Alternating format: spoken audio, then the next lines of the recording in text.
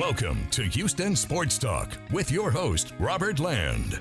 Thanks for checking into the best Houston sports podcast. Joining me is my co-host, a fellow H-Town sports junkie and veteran journalist, Stephen Kerr, 65 plus years in journalism between the two of us. Last week, we looked at 5 potential Texan free agent wide receiver targets. And this one, we look at 5 running back targets. And Stephen, this is where they're more likely to grab a bigger name with the position value so low around the league. Well, that's right. I mean, there are some big names, it's not very deep, certainly not like the wide receivers were that we talked about last week, Robert. But there are some names out there that if the Texans are willing to step up and pay a little bit, and then if you can draft a good running back in the middle rounds, the draft is fairly deep with that. So, yeah, this is a position that it obviously needs to happen, Robert. The running game needs to improve if the Texans are going to take that next step. It's also considered a poor draft for running backs, so the free agent route may be the one that makes the most sense. And Steve, I've heard suggested they should deal Dameon Pierce for a day 3 draft pick because he doesn't fit the zone scheme. But keep in mind, he's locked in for about $1 million each of the next 2 years, which is peanuts, usually for NFL players. Nothing would surprise me considering, though, that Ogunbowale got snaps over him in that Ravens playoff game. Yeah, that's what kind of makes you wonder, Robert. And that thought crossed my mind too. It's like, I wonder if the Texans are thinking of dealing Pierce. I know he fell off quite a bit, but it's not like, this is an entirely new system. Look, Dameon Pierce is not what you call a speed runner. He's more of the power guy. And it's awfully hard to, suddenly adjust to, and try to develop being a speed runner as opposed to the power back you are. But it does make you wonder. And if the Texans do make a big splash in free agency with a big running back, then, Pierce, he could still be there, but then again, he could be expendable more so than he was before. Yeah, and I don't know if it's necessarily speed or power because the first guy that I'm going to bring up, my number 1 running back on my list, is a guy that could handle the zone scheme, is an incredible zone scheme guy, and he's got some power. His name is Derrick Henry.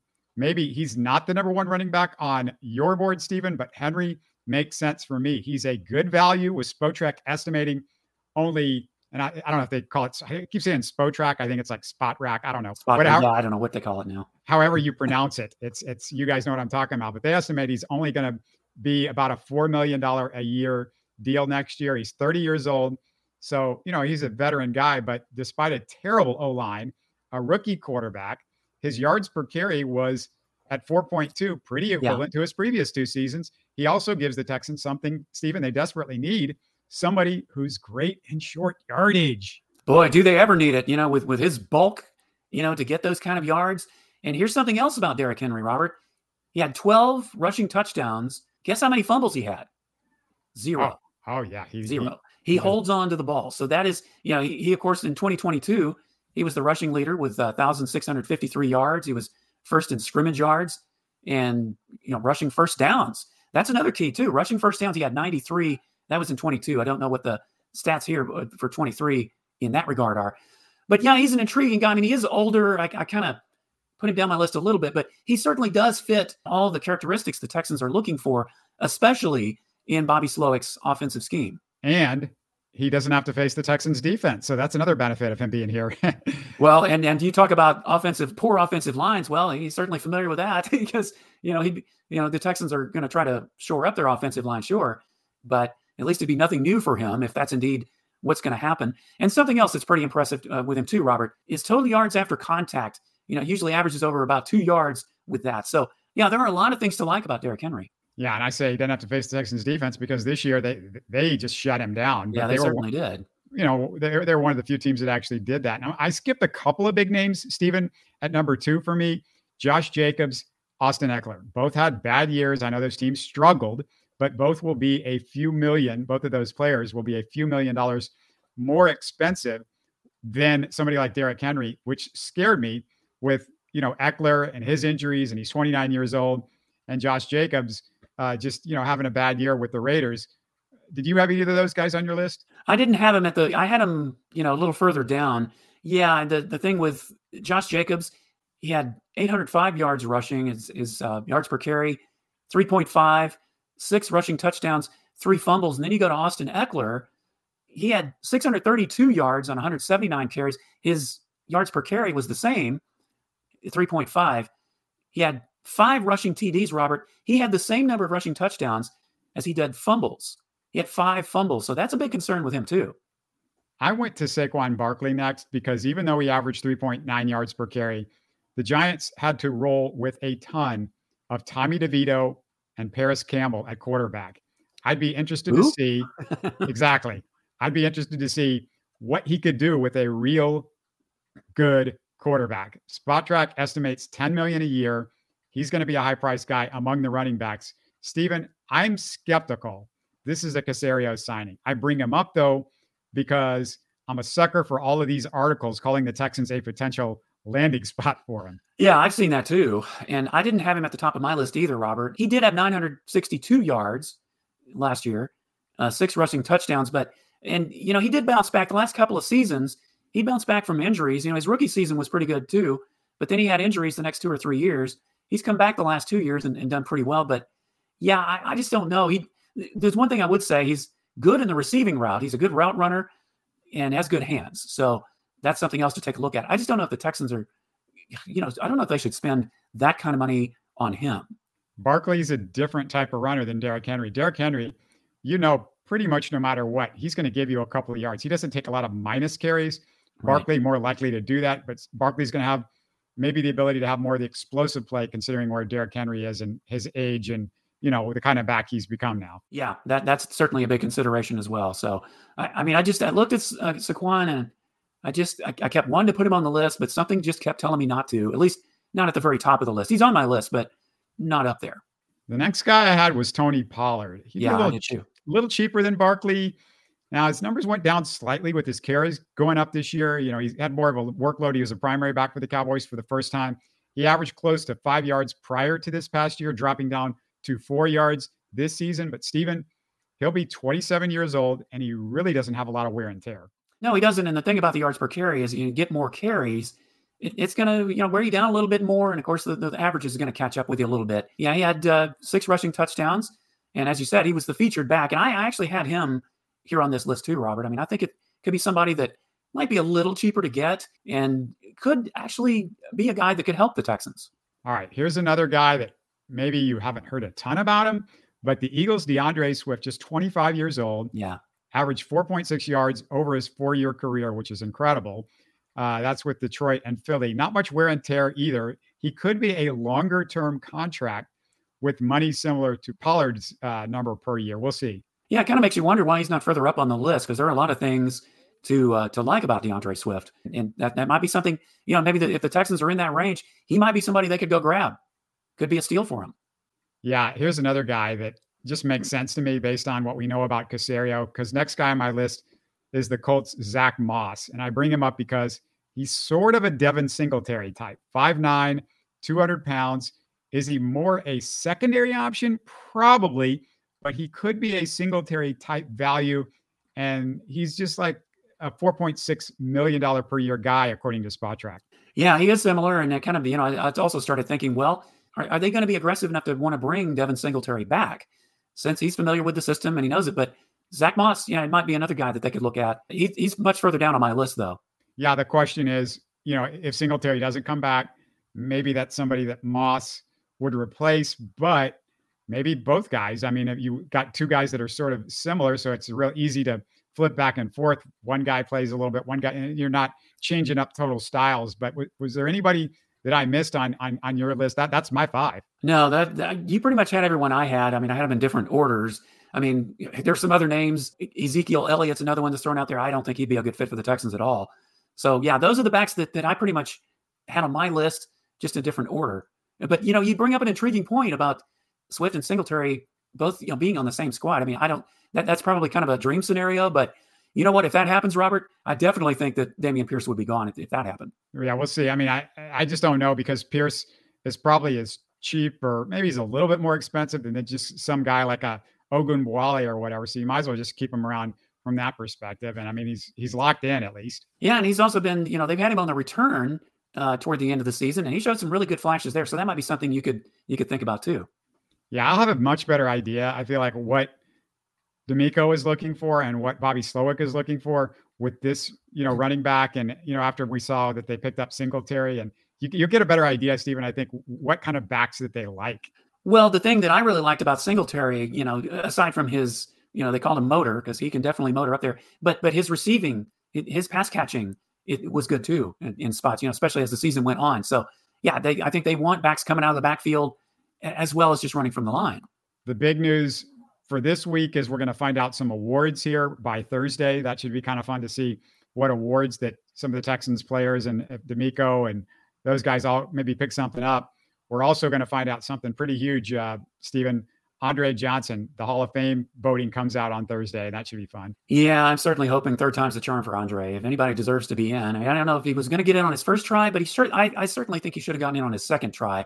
If he doesn't get in on his third try, Robert, we may have to start putting him in the same sentence with Billy Wagner. I mean, when is this guy going to get in the Hall of Fame, for goodness sake? I felt pretty good about Andre Johnson until Billy Wagner happened. Yeah, you took the words out of my mouth.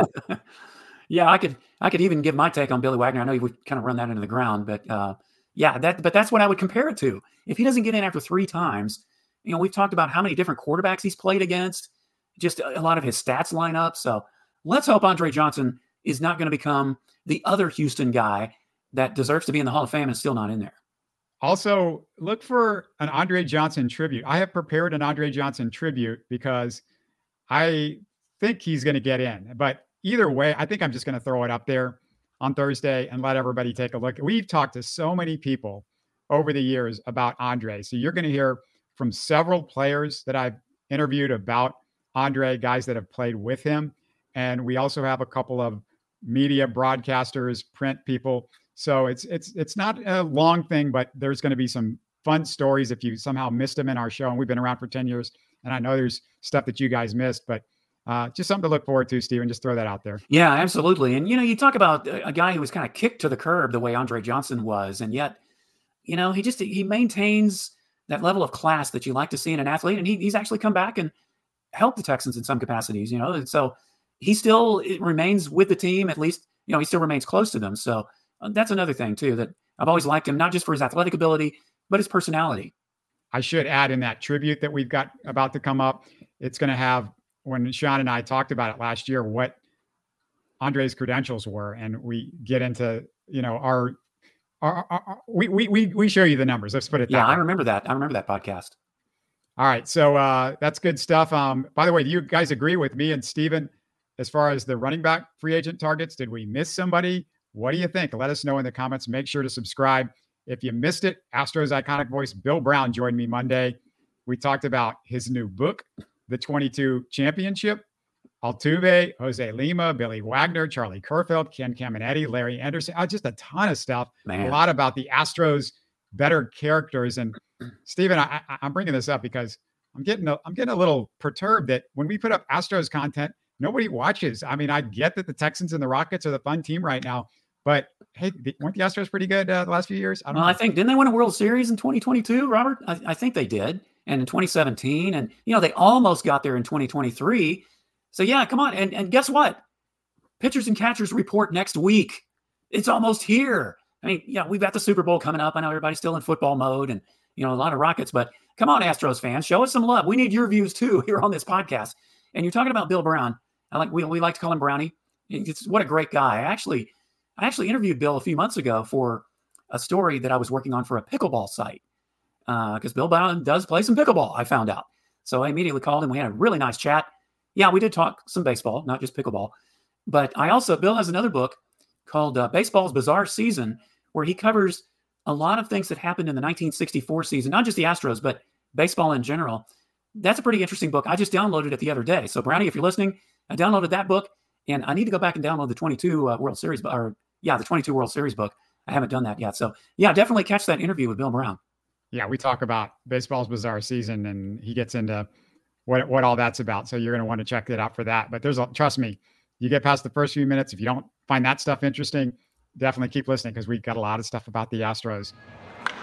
Well, we're breaking into our own show because right after we finished recording this one, the news broke about Altuve's 5-year, $125 million extension. We wanted to react a little bit to that. I'm sure you wanted some reaction if you're a regular with us. And Dana Brown called him, Stephen, the heartbeat of the organization. What was your reaction and what are the repercussions? Well, first of all, how many times has this happened over the last 10 years, Robert, where you finish doing a show and then 5 minutes later, something goes out on X or you get a notice that something big has happened. It's just, Yeah. it seems to be the Houston sports talk curse. But anyway, well, when I found out, obviously I wasn't really surprised at all. Jose Altuve, you had to lock him up, Robert. There are some players, and despite the fact that they had their one World Series attempt and weren't all that successful at it, meaning Craig Biggio and Jeff Bagwell, they were lifetime Astros. There are just certain guys that you need to lock up and make sure that they are lifetime Astros. Jose Altuve is one of those guys. Now, I understand, Alex Bregman, he's coming up for renewal. Kyle Tucker's coming up for renewal. Framber Valdez, his contract's going to be coming up at some point. And you may not be able to keep all these guys. Okay, let's just be realistic. You may not be able to keep them all. So locking up Altuve certainly could affect that. And, Jim Crane kind of dodged the question because, of course, he was asked that. And he said basically that he's going to take it case by case. Everybody's different, and we'll see what happens. So he gave the vague answer. But the truth of the matter is, Robert, even if the Astros can't keep most of those guys, I think they could at least keep one of those three. You had to lock Altuve up. He was the one I gathered they would lock up because, you figured he wasn't going to be a super long-term contract. Of course, he is the face of the franchise, the face of this entire incredible dynastic run. And yeah, that was the guy that was the logical. I thought maybe it would be a hair cheaper than it was. However, it's Altuve, so maybe there's an exception. Maybe in Jim Crane's mind, he doesn't even associate this as part of his other salary cap. This is the cost of Altuve, I guess you would call it. But, in the last couple of years of that, you could see him falling off. He may fall off before that if you get unlucky, because it's somewhere around age 38, 39, 40. And, these guys typically just don't keep hitting like that. But $25 million a year, it could be worse. And, you're out of it in 5 years. Well, and that is probably the criticism, that some people feel, are you going to give a 5-year contract to a guy who's basically approaching the backside of his career? But again, he is the face of the franchise, his leadership in the locker room, and, just having him defensively at second base. That's a big deal, especially if you get to the postseason. That's a big deal. So I just think it's one of those things. And listen, like you said, it's a lot cheaper than trying to go out and get somebody else or pay what, Alex Bregman is probably going to command, Kyle Tucker. Those guys are going to command a lot more. So it was basically the lesser of things, and that's what the Astros did. The new mayor proclaimed Wednesday Jose Altuve Day. Altuve said at his press conference, quote, "When people say it's your last year, you kind of think about it. But my wife and I have a lot of conversations. The best case scenario was always here. I come back every day after a night game and see my daughters sleeping and get up the next day and take them to school." He is tied to this place, Stephen. You knew he wanted to come back here. But the biggest part of this whole situation is, he's Jose Altuve. I couldn't even have imagined him in another uniform. It would have just made my skin crawl. Well, when you think about over the years, Hakeem Olajuwon, he went in another uniform. Earl Campbell, he played in another uniform after that. The list could go on. I think Moses Malone did too. So many. And yet there are just some guys that, it would be worse than other guys. And Jose Altuve is certainly one of them. Yeah, Jeff Bagwell, you just hope he doesn't come to Jose Altuve is playing with one shoulder, and Biggio wasn't the same those last couple of years because, Drayton was dead set and keeping him around, and, his OPS had slipped into the mid 600s or something like that. So, you just hope it doesn't come to that with Jose Altuve. But at the same time, that's the cost of, you might have to pay a little bit for those last 2 years to keep him for the next, 3 or 4. And hopefully he can still give you that kind of production. Yeah. It's just essentially it's the cost of doing business. And that's the chance you take. But yeah, it was obvious Jose Altuve wanted to stay here. And that makes a big difference. Maybe he could have gotten a little more money, but I don't think he would have gotten that much more. But I think that really the kicker, at least from his side, is that he wanted to stay in Houston. And, when you have that desire, then you hope that everything else will fall into place and it'll be worth it in the long run. He's less than 1,000 hits from 3,000. So hopefully you see Altuve get his 3,000th right here in Houston too. Absolutely. Oh, wouldn't we love to see that? Scott Boras at the press conference said he talked with Dana Brown about Alex Bregman contract extensions. He said there's no timetable and said Alex is willing to listen to whatever the Astros have to say, Stephen. Well, he may be, but I still think, deep down, he's young enough that he wants to get everything he can. And naturally, they're going to say that sort of thing at this point. But, What will happen at the end of the season, if not before then, it just remains to be seen. The other news breaking is Mauricio Dubon is now going to stay in Astros. I mean, that's not a surprise, but they did the arbitration and settled that thing finally. Well, yeah, and the thing with that is that either the Astros were going to get their way or Mauricio Dubon was going to get his way. He was going to remain either way. What was it, $3.5 million, and the Astros counted with $3 million or something like that? They were only $500,000 apart, which I know it sounds like a lot, but you kind of wonder why it even got to this point. I guess from the Astros standpoint, it's not like he's a key starter. He's a backup. Yeah, he can play multiple positions, but there are other guys around that you can find usually who can at least fit that role to some degree. And he did have a great year last year. Now, can he repeat that? Well, maybe the Astros weren't quite sure of it, but either way, he's going to get the chance to find out, at least with the Astros this year. Yeah, these arbitration cases, I mean, we try to make a big deal out of it, but the numbers that they give, they're arguing over a few $100,000, or when the numbers get a little bit bigger, it's $1 million here or there. And you say, well, why are they arguing over this? I mean, that's just the way it is. I mean, baseball, the dollars are just that tight with, one guy wants what he thinks he deserves. Somebody else gets wants to get what they think they deserve. I don't know. It's just, it's always like this. I don't really pay much attention to it anymore because, I mean, this is the way it's got to be. Well, it doesn't affect us as, media members or fans, but when you talk to players who've been through the process and you hear how ugly it can sometimes get, and I'm not saying it got that way with the Astros and Mauricio Dubon. I mean, I have no idea. I have no way of knowing, but the process can be brutal for both clubs and players.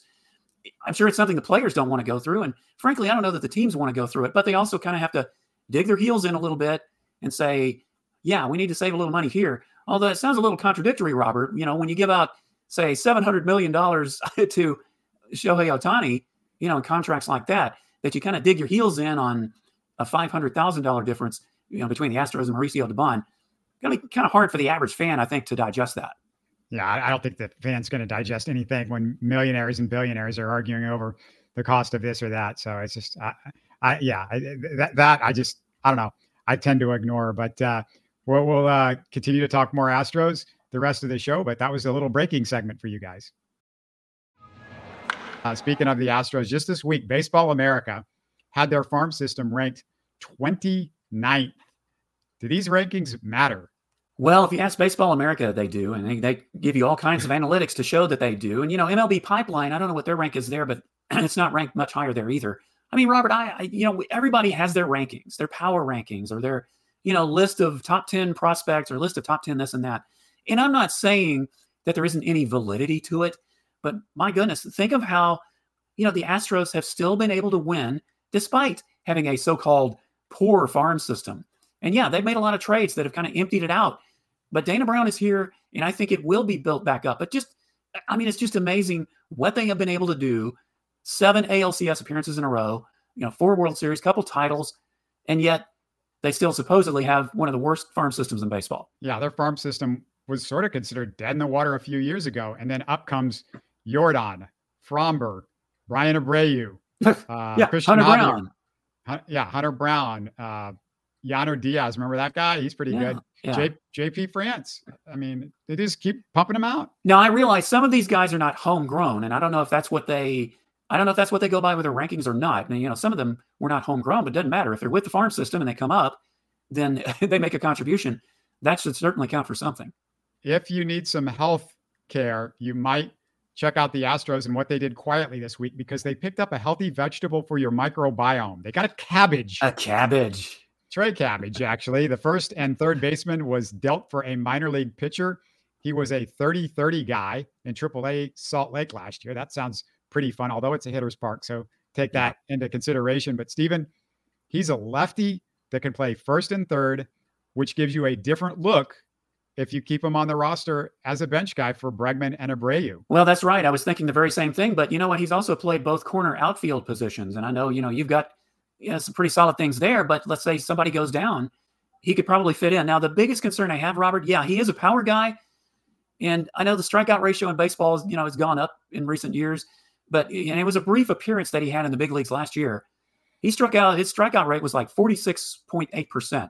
Something like that. And his batting average is in the low 200s. Now, again, small sample size. So I don't know if he's quite ready, but when you think about the depth that he could provide, Mauricio Dubon is your all-purpose guy, but you need somebody behind him And, who you got? Gray Kessinger, Jonathan Singleton. I mean, he definitely, he could push Singleton out if he has a good spring, just for the simple reason, not only with the hitting, but the versatility he offers both in the infield and the outfield. Was Singleton's strikeout rate anywhere close to that?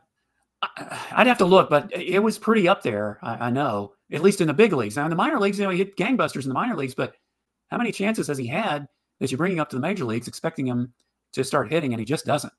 Other news with the Astros, Steven, you got something I think that I saw, but you have more info than I even heard about. Let us know what that is. Yeah, and it happens to involve Chas McCormick. Chas McCormick is no longer a bachelor.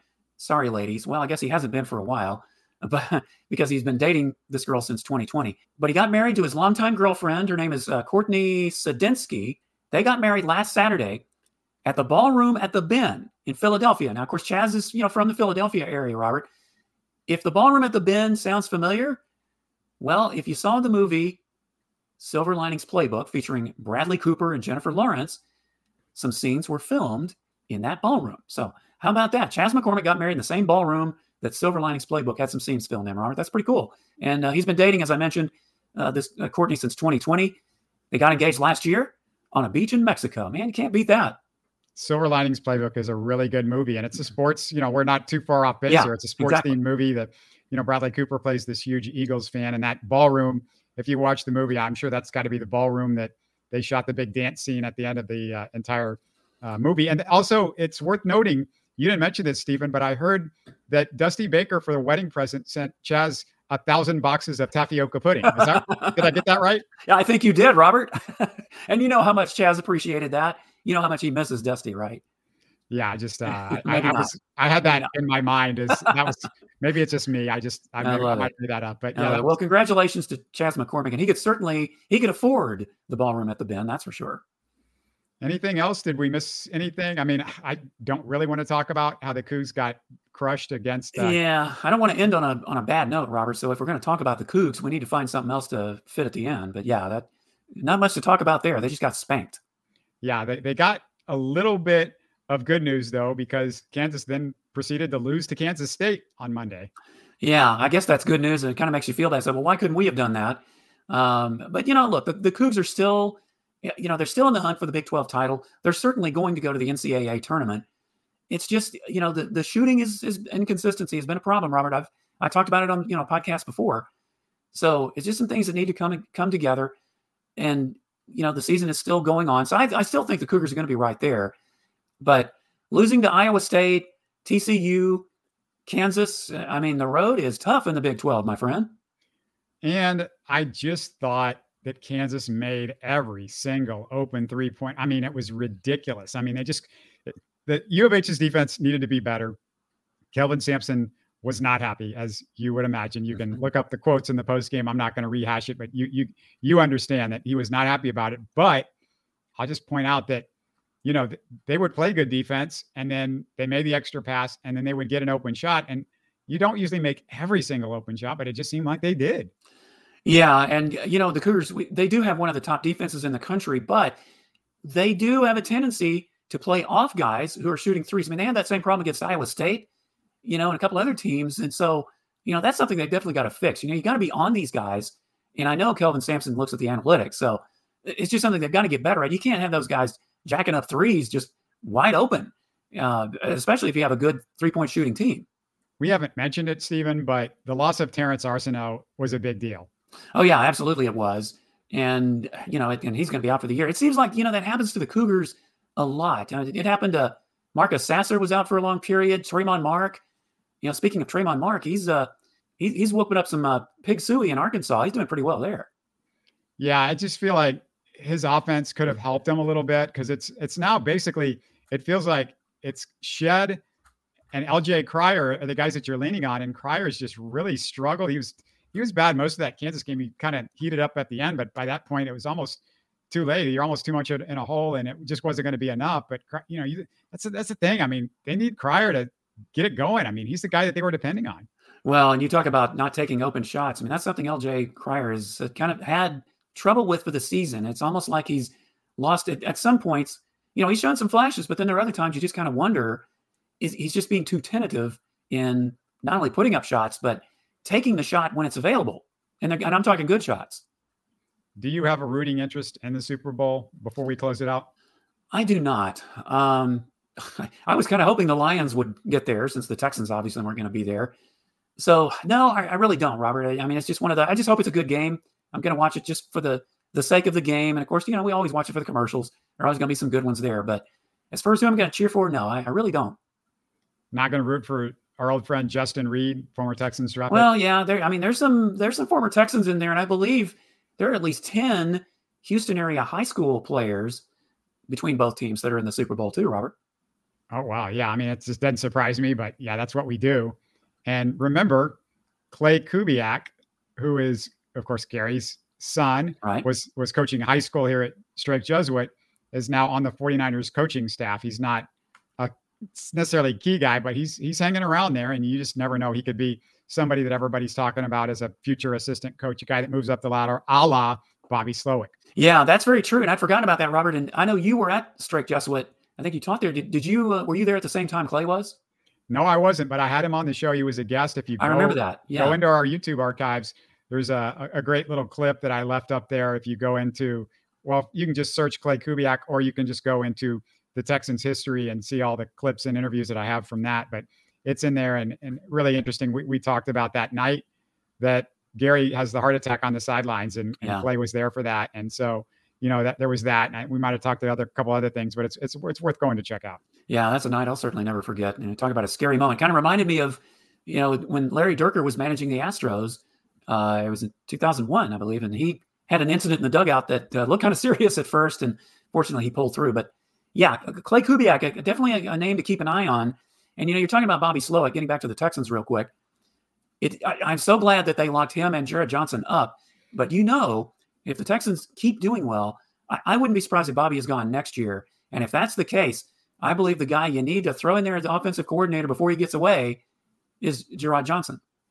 Yeah, Johnson's a guy that was interviewing at other places, and they gave him some money. And I don't know if that had anything to do with them staying, because he's a quarterback coach. You want to move up, and I think he was interviewing for some OC jobs. Yeah, he was. I think he had a couple of them, and but you still want to try to maintain some of that consistency, because he certainly has as much to do with C.J. Stroud's success as Bobby Slowick or anyone else. So yeah, it was great that they locked those two guys up for this year. And we know about Jared Johnson. He's going to stay humble, because guess what? He played for the humble Wildcats here in Houston. That's right. So local product, another local product. Yeah, another local product. Absolutely. Well, I'm sort of rooting for the Chiefs. I've got family up there. My mom's from Missouri, and I guess you have Missouri ties. You went to Mizzou, so yeah. And just to connect it to the Texans, and if you're a longtime fan of me and the show, you'll know this, but I'm going to a Super Bowl party on Sunday over at my friend Brian Patterson, former Locked On Texans. I remember Brian. Yeah, so I'm looking forward to that too. But hey, keep watching, keep listening to us. Don't forget that tomorrow we're going to have a Rockets sort of post NBA trade deadline show. So you're going to want to check that out.